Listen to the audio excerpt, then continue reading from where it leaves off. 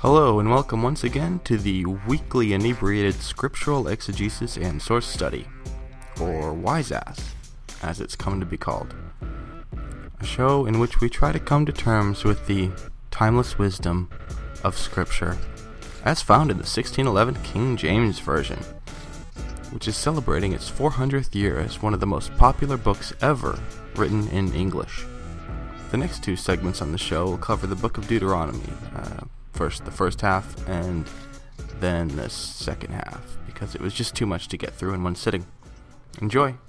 Tonight we're going to cover the first half of Deuteronomy. A lot of it's a rehash. A lot of it's, it's right. It's the D source, right? Paul is the Deuteronomic author, which we believe is a separate author writing hundreds of years later. Yeah. Putting together his kind of authoritative compilation of the bits that really matter to him. The overview of the first four books. Which is why chapters 1 through 3 in particular feel like previously on the Bible. Yeah, totally, yeah. Actually, a lot of it kind of seemed that way to me. Yeah. When he went back through about the Lord's going to bless you, and here's your sacrifices, and the Lord's going to bless you, and then the Lord was pissed at you. And then, even in chapter 9, thus I fell down before the Lord, 40 days, so it's always in past tense. Yeah, well, I think this is supposed to be, or this is like, I get the impression of a letter written by Moses to the people or something. Like, right. Oh, okay. Here's what I did. Okay. Right. It's what like Moses is saying, like, here's a summary of everything that really matters to Israel. Like, pay attention. Here's the Cliff Notes version in case you didn't read the last four books. Right. Why didn't we do that? We should have skipped straight to Deuteronomy, huh? Yeah. I guess we could have Genesis. I didn't see too much of that. See, if we would have skipped straight to Deuteronomy, though, then we couldn't compare and contrast the... No. Which is...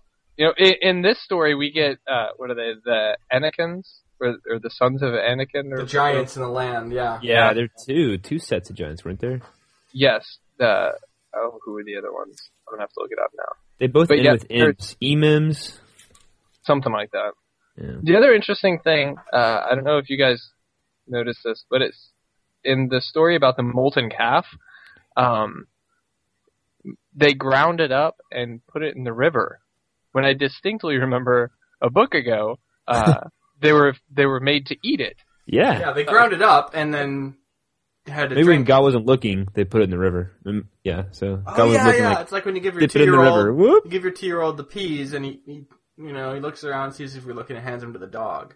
Yeah, Yeah, exactly. It's just like that. Like, yeah, Moses made us eat them. Wink, wink. Nudge, nudge. I like that. You guys could be apologists. This is fun.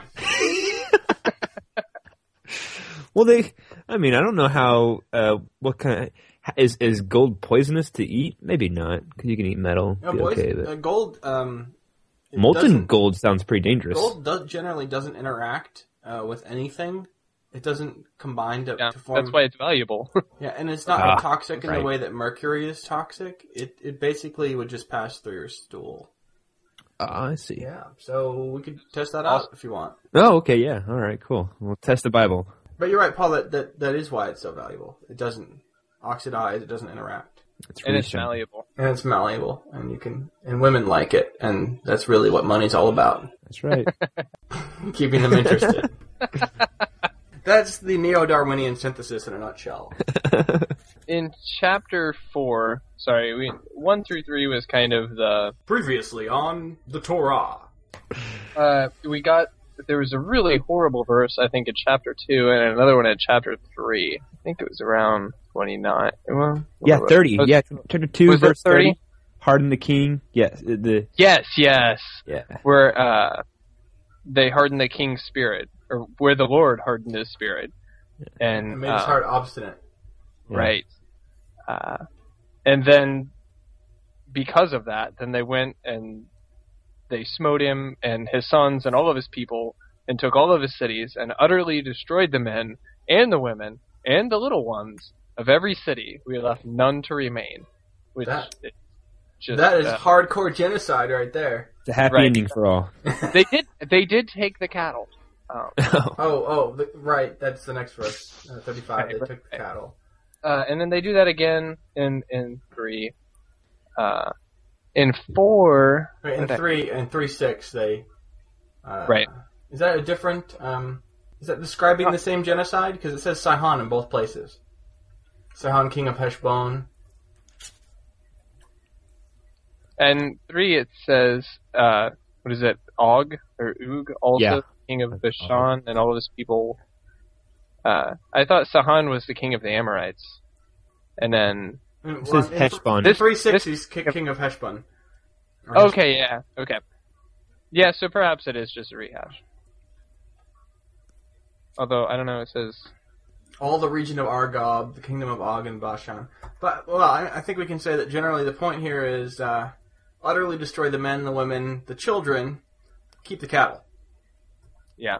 So there's nothing about keeping the virgins alive for yourselves. So in a way, they've improved. I mean, they used to also keep the young women for sex slavery. So at least they've moved past that.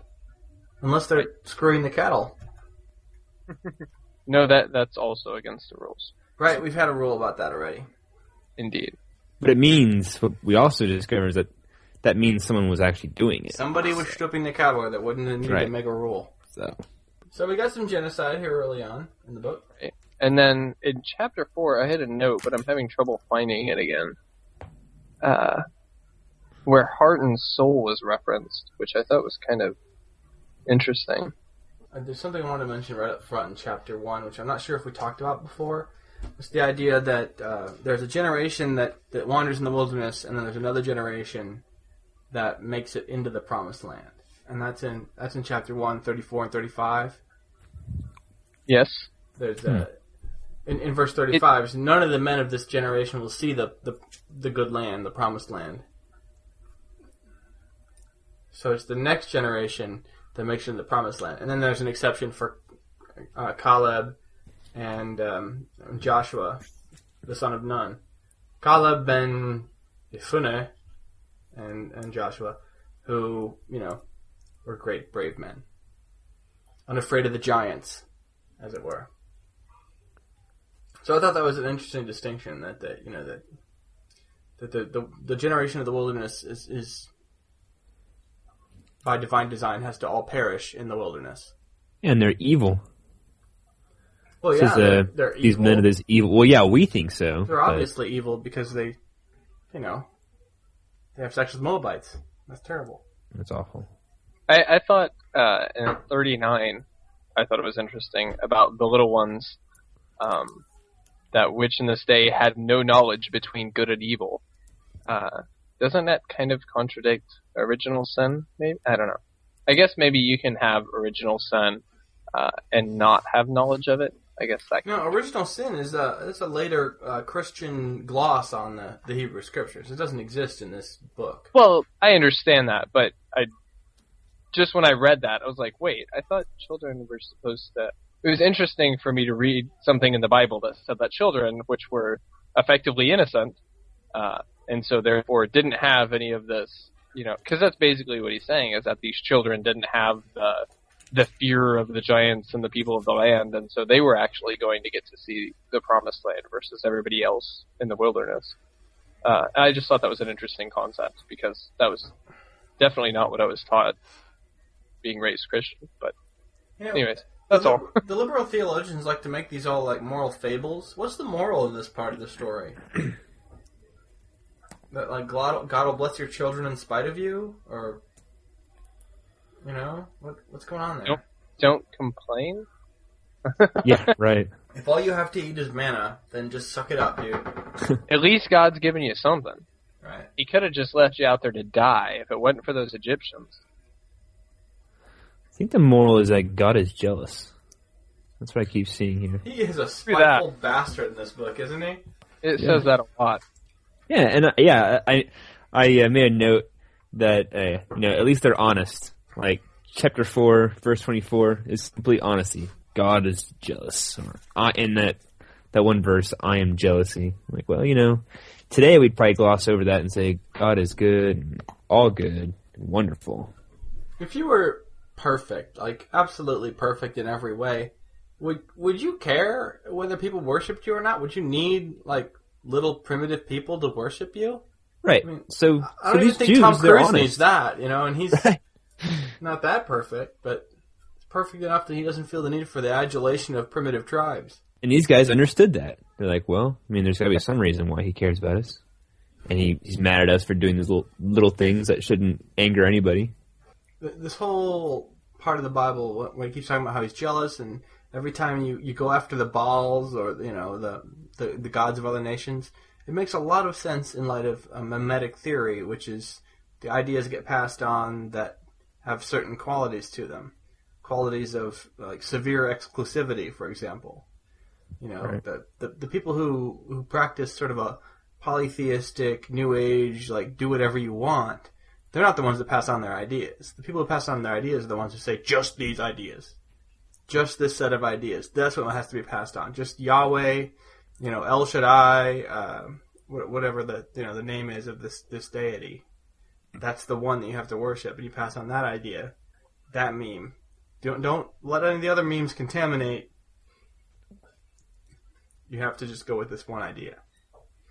It's very focused. Yeah, it makes the message very clear. Right. Yeah. So That's what I was going to say. It makes sense to me that this is the group of people that sort of prevailed in the... of all the religions that grew out of the ancient Near East, the only ones that we really know about to this day that have any adherents are this and Zoroastrianism. Both of which have a sort of hardcore monotheism to them. Chapter 4, verse 8, and it says, "And what nation is there so great that hath statutes and judgments so righteous as all this law, which I set before you this day?"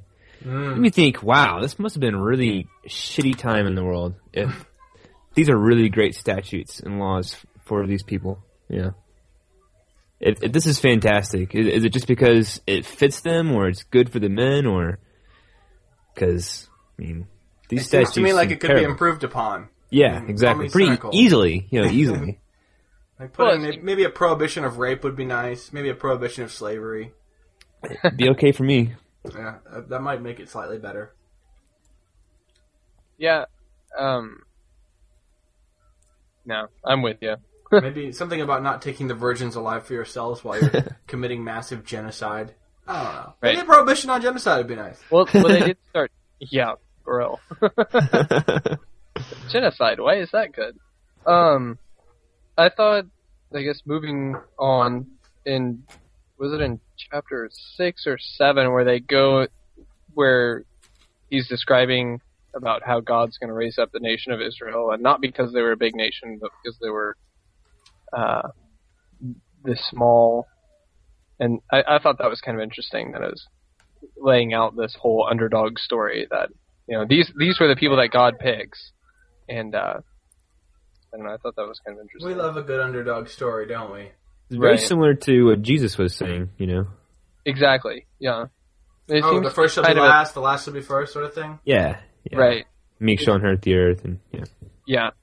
While we're in chapter 6 or thereabouts, I have to mention chapter 6, verse 4 and 5, the Shema. Hear, O Israel, the Lord our God is one Lord, and thou shalt love the Lord thy God with all thine heart, and with all thy soul, and with all thy might. That part, chapter 6, verses 4 and 5, gets a lot of play to this day. It's one of the things that I saw enchanted. What's the term? Enchanting? Anyway, incantation. It's one of the things that they say at every messianic service that I ever went to. It's the centerpiece of morning and evening Jewish prayer services. That's why it sounds so familiar. And it encapsulates the monotheistic essence of Judaism. How does it square with Trinitarianism? Not very well. And so we've got these people, these Jews, who've been around for thousands of years in Christianity now, and there might be a good reason that every single service they chant, "The Lord thy God, the Lord is one." One. Just one. Right. Not Let me three. make this clear. Not God in three persons. So I just thought I'd point out the centrality of those verses. Moving on. Indeed. I guess in 13 is where we get the fearing the Lord and serving Him. I'm sorry, in Deuteronomy 6:13, not chapter 13. And then another mention of Him being jealous. Yep. There's something else. I had a note in here about being mighty and terrible, but I'm not able to find it at this moment. He does a lot of bragging in this book. Right. Not only is he jealous, but he's mighty and terrible, and he smites all of his enemies. I mean, you get the sense that he's sort of an insecure dude. Sort of a, What, you think I can't take you? I can take you. Yeah. What's this? He kind of puffs out his chest and struts about. I mean, he really feels like the consummate douchebag. Just look at me, I'm a badass. You know you want me, ladies. I think in chapter 13 he shows that he is not in favor of the First Amendment. So in which part of chapter 13? Yeah, I have it down my notes. I was listening to it, but destroy other gods and other people who ask to pray to them with you. Yeah, come to think of it, I've highlighted verses 1 through 9 of chapter 13 because it flies right in the face of the First Amendment. It basically says that apostasy is a capital crime. Yeah. If anybody comes to you and says, hey, let's go worship someone else, you will kill them. Yourself. You will cast the first stone. I like that it actually basically says you'll cast the first stone. Because that's again, we have tension between the Old and New Testament here. You know what? I don't think that God would be very happy if the children of Israel said, oh yeah, I'll pray to God, this God, but I'm going to pray in a different way. Like, I'm going to be a Methodist, and you'll be a Baptist. I know we're talking about Christianity here. Or, I'm going to be Orthodox Jew, and you can be a liberal Jew. Mm-hmm. I don't think he would like that very much. I think he might call that... I think he might think of you as swaying from his word. I'd be very jealous of that. Yeah, I'm pretty sure that just saying that God had a son and that son is also a god would be enough to violate this part of Deuteronomy. Yeah. I'm pretty sure that if he went up to a Jew back then and said, hey, it'd be fun? What if we worshiped God and then, like, this other guy who's a rabbi who's God's son who's also God? And they'd be like, hold on a second while I cast the first stone. Let me get my good stone and stone. Yeah, just hold on a second. Hold still. Don't move your head. My stoning stone. It has notches on it. It has heft and a great grip. It's like the proverbial banana. It just fits your hand just right. I love this stone. I love my shovel. Yeah, right. I just think that he wouldn't like these different factions, He wouldn't like these things that happen today. Who? God. This God right here in Deuteronomy. He wouldn't like factions? He likes people breaking off to be on the same page? Yeah, exactly. That's very not clear, right? That's not a very good argument for his existence, considering how many factions there are. Right. This is not... But I would definitely say, the first part... that chapter is very much of 13 and the punishing of the apostates or whatever is definitely punishing with stones.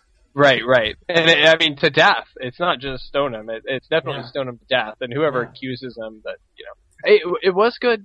They did have in there that there had to be more than one accuser, didn't there? No, or was that later? That's not until later. Oh, okay. I remembered hearing that and taking mental note of it, but I couldn't remember which time. Yeah, that was later on. Okay. But this one's a lot more hasty. This is, thine hand shall be the first to put him to death. Right. Just toss him. So basically just start chucking rocks at him like right away. There's nothing about witnesses or any sort of due process here. It's just, oh, you want to worship Baal Peor, do you? Hold on while I grab my stoning stone. And chuck it at you really hard. I wonder if there are any mishaps, like that worthless shit Baal Peor. What? You want to worship Baal Peor? No, I said worthless shit! Ow! That's good. That was good. I wonder if that translates. Oh yeah, I'm sorry. They weren't speaking English back then. Too many. I've watched too many biblical movies. And now you've set me up to where I have to not bleep the word shit. Oh, I'm sorry. Otherwise, it won't come out right. It has to be an explicit podcast now. Every single Bible podcast has been so far. That's what I thought. I apologize. Yeah, well, there's so much rape and killing and... It's not our fault. It should be explicit just in terms of the content. Genital mutilation, right. Not such a good book. Sex slavery. Any case. Okay. Sorry. We've actually got On some that material out of this so far. I'm surprised. Right. That we've It's gone been for difficult. 23 minutes on the first half of Deuteronomy. We're squeezing it out, but We are. Blood from a stone. A stoning stone. and then what? In 14, we basically get the more meat, or more about the eating of meat. There's an odd bit in the beginning. Sorry, where is it? The first two verses left me kind of confused. I think they're about mourning. 14? Yes. Oh, yeah. Don't do the whatever the pagan rituals are for mourning. Don't do that. Right. Baldness between your eyes. Don't trim your unibrow, dude. Don't Yeah, do exactly. It. No. You That is metrosexual holy. bastard. Stop trimming that unibrow. That's so pagan of you.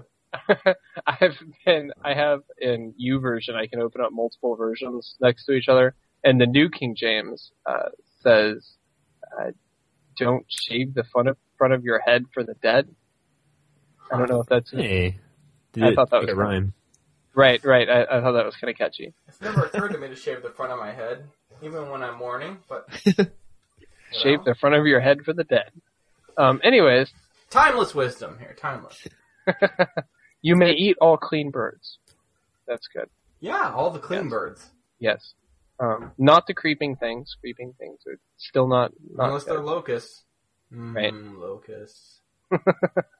I wonder if that was just a provision for in like times of famine, because I guess locusts were somewhat common, so it was like, shit, we can't cut out locusts because You know what are was they going to eat whenever fascinating? the grain's not growing? Right. The rationale for what's clean and what's unclean is they sort of halfway give it here. Like, well, they chew the cud, Yeah. but they don't divide the hoof.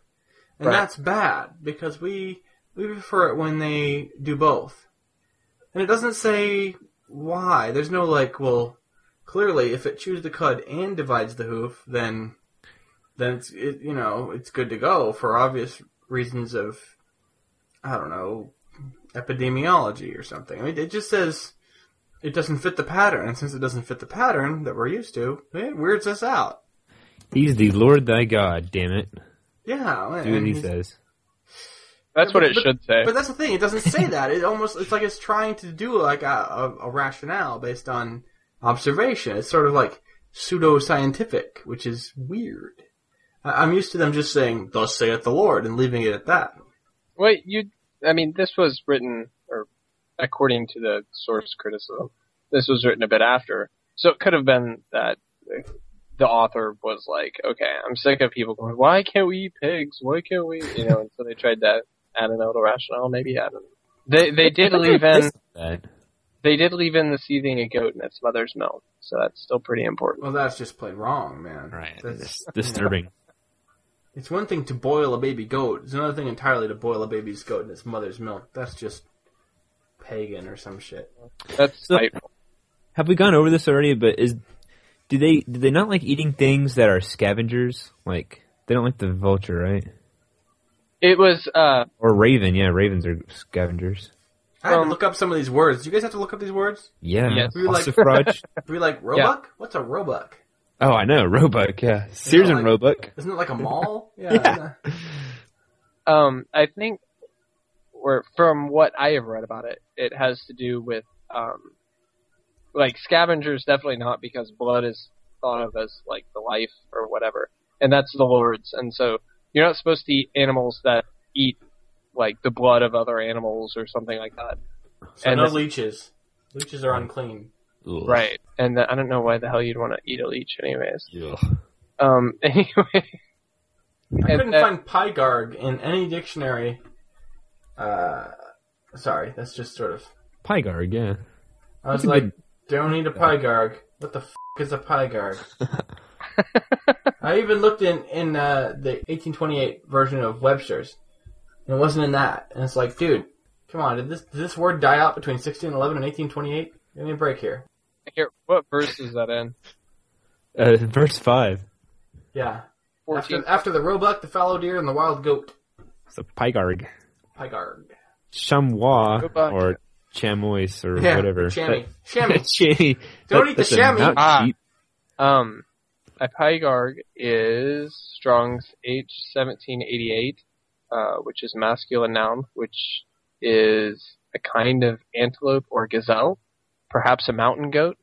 Ah. It's an ibex. And then Facts. C, Hit you with the cud and part of the hoop. Hoof. it also says this animal may be extinct, and the exact meaning is unknown. Yeah. But so There's a lot of Hebrew words like that where, like, we don't really know what it means. We're kind of guessing. well, it was a couple of thousand years ago. Yeah, and the language has died out like twice since then or something. Which actually kind of makes you wonder, like, if the Lord God himself wanted to reveal his word to everyone, wouldn't he protect it in some way and not let, like, entire languages die out? That I'm just saying. Right. To leave the meaning archaic and debatable. Not just archaic, but completely obscure. I mean, some of these Hebrew words, like, there's, you know, they'll say euphemistically the Hebrew meaning is obscure or unclear. Right. But really, they don't have a clue half the time. when they say that, I mean, they're guessing. If you look at the different translations, you can tell they're guessing. Yeah. So, you get the sense that maybe he inspired his word for the Hebrews, but he wasn't concerned with the English or the Latin-speaking people. So far in this book, I might have to agree with you. Or so far in the Bible as a whole. He definitely has a thing for the Hebrews. And it's not so much for the other people. So yeah, you don't want to be one of the otherites, one of the Amalekites or Moabites or otherites. They kind of get it in the ass in this book. There's, I would say, most of, if I had to sum up the first half of Deuteronomy, I would sum it up as, I'm the Lord thy God, and I'm a badass, and I'm going to help you smite all of everyone that is in your land. Like I said, it's the insecure guy at the dance club. He's the guy that's like, look at me, I'm a badass. I've seen this dude. He's constantly bragging about his prowess with women. He's saying, I will multiply you. I mean, whatever. Maybe he's psyching them all up, like, we're about to do some that was more, yeah. really cool. Let's get excited. Look what we did. I definitely took this book as something that was written, I don't know, I'll have to look up, like, what was going on in the time period when this was written, because I actually didn't, or whenever they think it to have been written. Because I think it could either be something where they're trying to justify and say, oh, look how awesome we were, and, like, remember it in a good light, or it could be, like what you were saying, like, to psych them up, like, look, this is what we're going to do, this is how we're going to do it, we totally have God's blessing, there's no way we can lose, let's go. Yeah, that makes a lot of sense. I mean, if you're a relatively small nation caught in the crossroads between Egypt and these other powerful empires, I could see why you'd need some psyching up at this point. Right. So then we get to chapter 15, which is about generosity, or about taking care of the poor, and Ooh. well, a little bit. We should Only have, the seventh we should have year, a though. special, like... There's I'm also thinking, the laws about slavery, so I'm thinking we should have a thing, like, up front, like, from now on, like, after Deuteronomy, we should have a thing where we say, I dare you to say something nice about this book, like, right up front, at the beginning of every show. Like, I'm serious, like, what's the nicest thing you can say about this book? Yeah, And then I would we'll- have picked this one, the 7th year. yeah. Was it the 7th, or was it? Yeah, it was 7th. Okay. For some reason. Right, the release. Right. Yep, the release. And evidently, see, this is the thing. You get the sense that they'd already been doing this tradition of the release for a while, because they say, oh, and don't be a bastard and, like, refuse to, release them on the 6th year. Right. They'd already had I'm looking experience. at you, George. Yeah, they'd already had experience with the, how would the economists say it, the incentives that this, Right. this release policy has brought about. Yeah, I would say the 7-year thing is probably, I can't think of anything else immediately that I really liked so far in Deuteronomy. Well, I guess there are the rehashing of the 10 Commandments in there somewhere. There's some good stuff there. Apart Later? I thought that he gave him the tablets in like 12 or 13 or something. No, you're gonna make me look for it. Deuteronomy 10. Yes, 10. That's right. That's what I write down. But what's the Kindle location of that? Do you know? I have no idea. Deuteronomy 10. Fine. It's there. That's where it is. Should you be able to find it by chapter and Kindle? There's a link for that. Hold on a second. Oh, sorry. Deuteronomy 10. I'm in Deuteronomy 10. It doesn't say what the commandments are, does it? It just mentions them. Oh no. Well, I thought he went back over them again. We do It get. just says he wrote on the tables according to the first writing. The Ten Okay, yeah, Commandments. right. Oh, but he does tell you to circumcise the foreskin of your heart. Oh, yeah, that's gonna be tricky. That's what I was writing down. The foreskin of your heart. Fantastic phrase there. Where is it? Somewhere in here he goes over them again. But I'm too lazy to find it. Okay, in chapter 10, he does say, love, yea, and loveth the stranger in giving him food and raiment. Now, I don't know how they loveth the stranger most of the time. I mean, I guess when a stranger waltzes into their lands, they're nice, but they weren't too nice they didn't love Og, from what I can tell. Yeah, I think they mean the immigrant, not the foreign nations that you're invading. I see. Like somebody who's chosen to live among you. That is a great verse though. 10:18. God's looking out for the fatherless and the widow, and you're to love them as God loves them. I thought that was nice. Yeah. Yeah, that's good stuff. It's fascinating how this book vacillates. I don't understand. Between... Sorry. Well, I don't understand why they can't translate. The reason why I say love thy stranger and the widow is because you're trying to grow your community. You're trying to strengthen your community. But it just seems weird that it wouldn't translate to their relations with other nations. I'm like, hey, I'll trade with you, and we'll build together a strong community. There you go, thinking like a modern day neoliberal capitalist type. It just doesn't seem that far-fetched, but I guess. Yeah, trade is one of those things that you can afford to do once the nation states have stabilized their boundaries and decided to respect their borders between each other and say, here's where Yugoslavia ends and something else begins. They were going to try and trade with Og or whatever until the Lord hardened his heart. Exactly. I mean, isn't that what they said? Was that they were going to use the highways and we were going to buy some meat from you and everything was going to be awesome. Yeah. And then... That's just their way of saying, it's not our fault. We didn't go in there trying to kill everyone. That wasn't our idea. Right. We tried to do the upright and ethical thing at first, but then you guys hardened your heart, so we had to kill y'all. It's just how we roll. You brought it upon yourself. Yeah, totally. You look what you made me do. What you made me do. So the Israelites abuse their neighbors as the Lord abuses them. It's the cycle of violence continues. The shit just flows downhill. Yep. Anyways. This has gone longer than I expected. Chapter 16, we get the Passover again. We get, actually, I think that's basically, there's like the festivals and stuff like that. Oh, did anyone else, whenever Moses was rehashing, I think it was in the beginning when he was talking about that he made generals, or not generals, like judges and leaders that he appointed over the people and everything. It seemed like that he decided to do that, but I remember very distinctly, I think in Exodus, when it was actually his father-in-law who gave him that idea. I thought that was kind of weird. There was no mention of his father-in-law. Well, it's like Abby said, the hardest part of Deuteronomy is trying to figure out what sources the D author had access to. Right. Because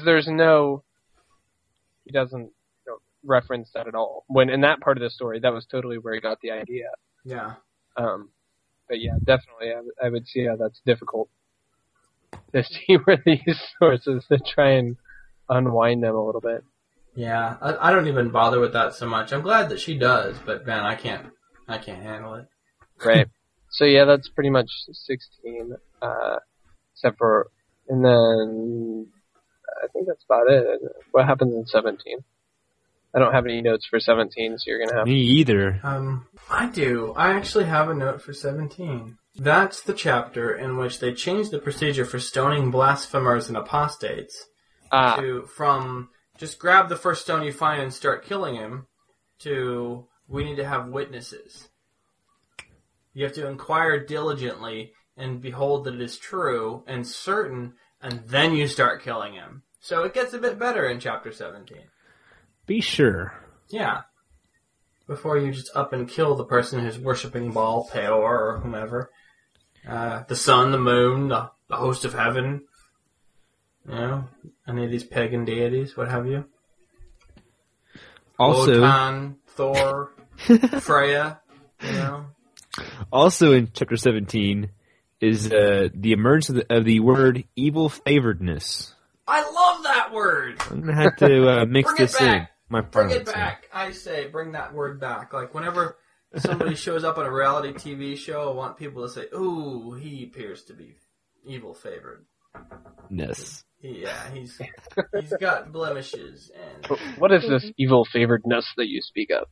it's just when somebody looks like evil favoredness. It's the archaic term for fallen down the ugly tree and got hit by every stick on the way down.